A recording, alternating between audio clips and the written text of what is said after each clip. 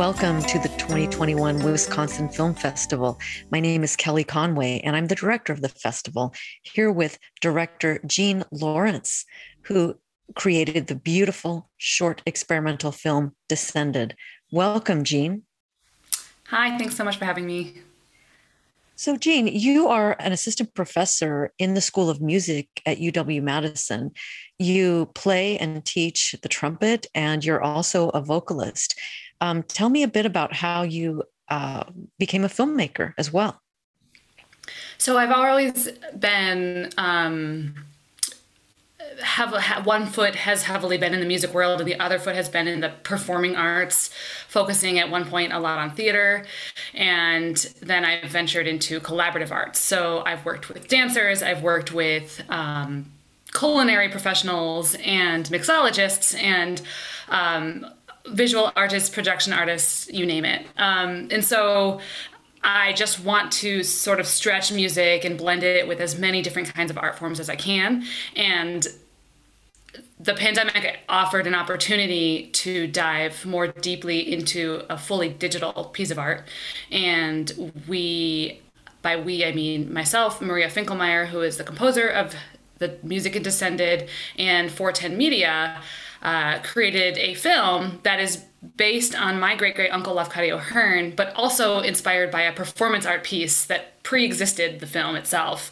And that piece is sort of a multimedia experimental piece. It's 55 minutes long, and it combines projection art with the music that you hear in the film and sort of theatrical staging.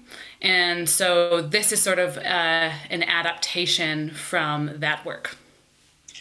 It's a beautiful piece. To me, it evokes a multimedia installation, an experimental film. It kind of reminds me of the work of Maya Deren, who made that gorgeous short film, Meshes of the Afternoon, among many others, which really foregrounded a woman's subjectivity. Were you inspired by that film? I was not. Okay. No, I actually am going to write that down. I've never seen it.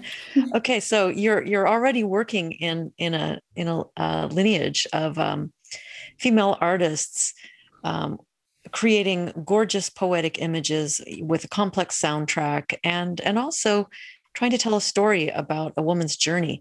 Now, your film is very abstract. It's also kind of scary at times. There are almost elements of horror in it, right? It's kind of a ghost story, and there's this moment in which these two children are playing inside a tent, and this mysterious woman puts her hand on the outside of the tent, and we see it from the children's point of view, and it's truly horrifying and beautiful at the same time. That was the goal. I'm so glad you said it. We wanted to toe that line between the grip of horror, but the beauty and the human experience of horror, because that's what Lafcadio Hearn wrote about.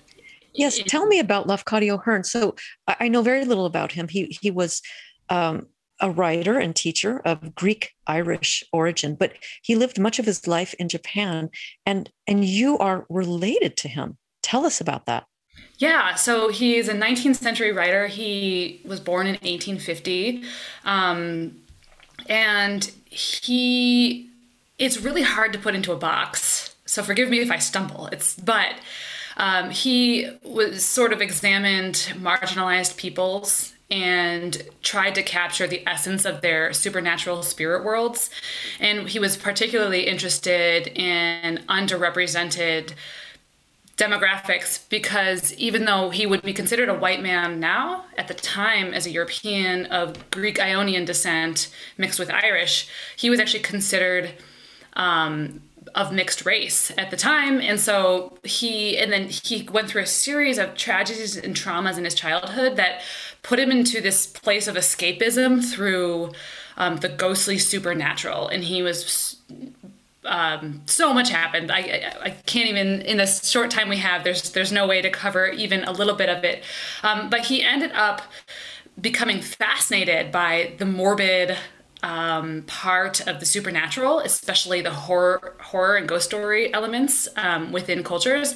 And he wound up in Japan by the end of his life and ended up, he's most remembered for his depictions of the kaidan, which are ghost stories in Japan. And but he also lived in Martinique, and he lived in New Orleans, and he lived in Cincinnati, and all over the globe. And in every place he lived, he documented and devoured the beauties within this ghostly culture that he could find. So for example, in New Orleans, he documented the voodoo culture and wrote an obituary for the last standing voodoo queen. And so it's so vast what he's done, but he's also in addition to being a sort of meta folklorist, he was a journalist, and his time in America was spent writing for newspapers and sort of pushing this mission of representing the underrepresented and bringing to the black and white world of the newspapers the beauty under the stones of the typical Western society, because not very many people at the time were doing that. I've been devouring his old articles, and there's stuff in there from the 1870s that's about police brutality and his fight against the sort of racialization of cities. So I thought not only was creating a film about him and his artwork and the beauty of his ghostly horror writing essential, it's also really topical because of what he represented and fought for. Absolutely. So from what I've been able to discover, Lafcadio Hearn was known for his collections of legends and ghost stories. And so I'm assuming that what you have created draws upon some of those ghost stories, which can you tell us more about the actual texts that you drew upon for your film? Yeah.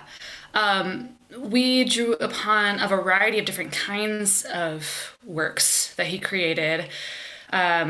We pulled 5 stories or essays or journal entries from his canon and represent those in the film. So the woman in the film, who I play the main character, and I go through sort of a series of transitional moments, supernatural transitions, and each transition highlights a work of his. So there's one like absolute ghost story in its pure form, and you hear that told through the radio. And then actually what's happening in the radio scene, that story gets realized in the tent. It's actually, if you listen closely, the story in the radio at the beginning is that what happens in the tent, where a faceless woman scares passersby.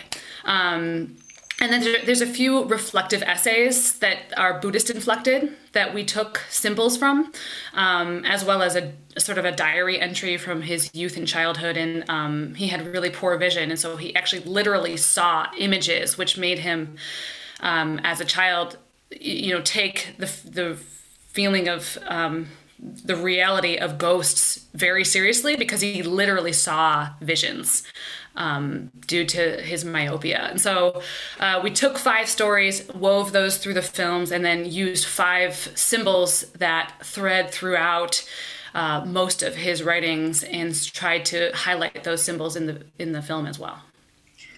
Well, you did a beautiful job. It's a film full of gorgeous images of nature, a mysterious woman in white, underwater. You have just this really mysterious and gorgeous moments where she wakes up in the woods and apparently begins to go on a journey. It's got like distinct segments, united by the figure of this mysterious woman whom you play. And then, of course, at the end, you introduce 2 more women in white. And it appears as if the woman is then setting off for yet another journey. It's a very interesting film in that it's abstract, it's poetic, but it has the remnants of narrative, just enough that you feel that you can understand the story if you try hard enough.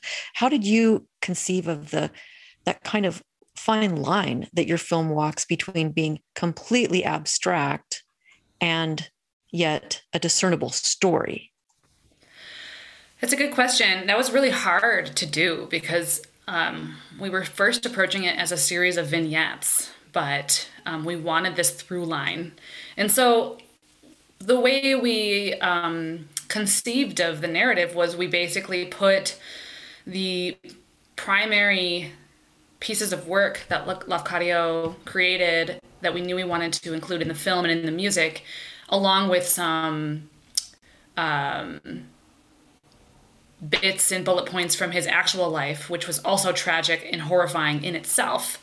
And we put that on the table and we were like, what can we do with this? And we just thought that creating a scenario where a woman goes through some sort of transitional process and she kind of delves deeper and deeper and deeper into a supernatural space. And then she's sort of churned out on the other side with a feeling of finality, but also a new beginning. Because much of what Lafcadio wrote about was the cyclical nature of things and the sort of eternal memory that's inherited in a soul when you're born, and the feeling and notion of reincarnation built into the Buddhist philosophies that he was so inspired by. So we tried to capture as much about what he really represented as a writer and as a person in his beliefs and his own spiritual journey, and tried to push that into one through line arc. And so I guess the two main, or there are a few sort of streamline elements. One is me as I go through. The other are these recurring symbols. We have eyes, we have a moon, and we have mirrors and reflections and shadows. all our symbols that he wrote a lot about. And we try to have them come up enough and then sort of distort as we go through the journey. Yes, there are motifs, kind of visual motifs, and also, of course, musical motifs. Tell us about this gorgeous soundtrack. It's a mixture of presumably your own performance on the trumpet. Am I right? Yep. Yep. And then is that your voice as well? The vocal work is astounding in the film. Tell us about the soundtrack. So most of the pieces that you hear in the film were originally created for a performance art piece, and then we went through our own transition as an ensemble, as a unit. As we decided to go into the film land, I actually created the original score with Masari Studios, but as the pandemic hit and as things changed, I actually just took one person from Masari Studios, Maria Finkelmeyer, and together we took the pieces that she wrote, and she wrote 2 additional pieces, and we created it for this film with the 5 stories represented in each of the pieces. And we recorded it last August in 2020. So we actually, an interesting part about the soundtrack is it's recorded unlike any recording I've ever made, which is we had to do it pseudo remotely. We were never in the same room, almost never in the same room, making music together. It was all tracked separately, which was so hard. It's not what music is about, but we had to be really creative with the creation of this film. How extraordinary.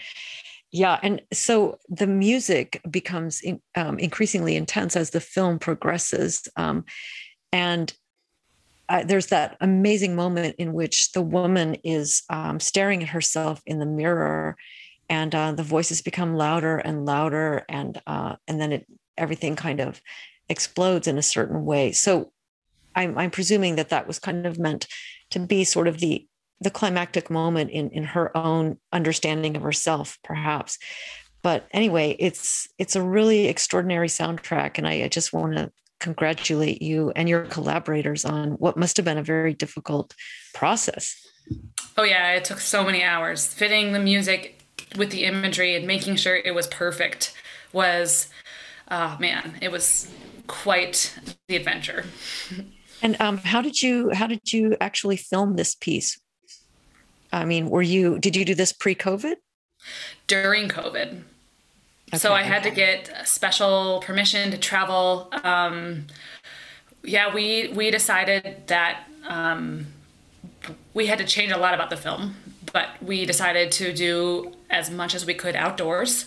The underwater scene was taken in a backyard pool of a family friend. We draped a black tarp into the pool, and I was just in my white dress jumping in and floundering around, and the this behind the scenes shots are so interesting when you compare it to the actual underwater footage that appears in the film, because it's just not, I mean, literally night and day. And then, so I had to, and then we did film at the Icebox in Philadelphia, because it's a huge open space, and we were just really, really careful, and all came with negative tests in hand, and filmed at a distance. So, we modified as much as we could and made a lot more of the film outdoors.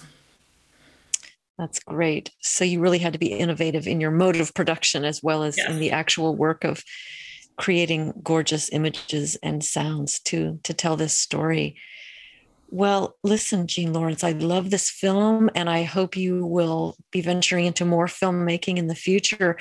As I've read a bit about your ancestor, Lafcadio Hearn, it occurs to me that there are about 20 different stories you could tell about him, right? He was born in Greece, moved to Dublin, abandoned, and then moved to the US, and eventually found his way to Japan, where he apparently married a Japanese woman and had 4 children. Do I have all of this right? Yep, that's correct. Yes. I mean, what a life, what a story. Can we expect from you a kind of biopic about your relative someday? Yeah, absolutely. Okay, I'm all for it. We hope you will make that film and submit it to the Wisconsin Film Festival. Deal. Okay, best of luck in your work, Jean. Thanks for joining us. Thank you so much.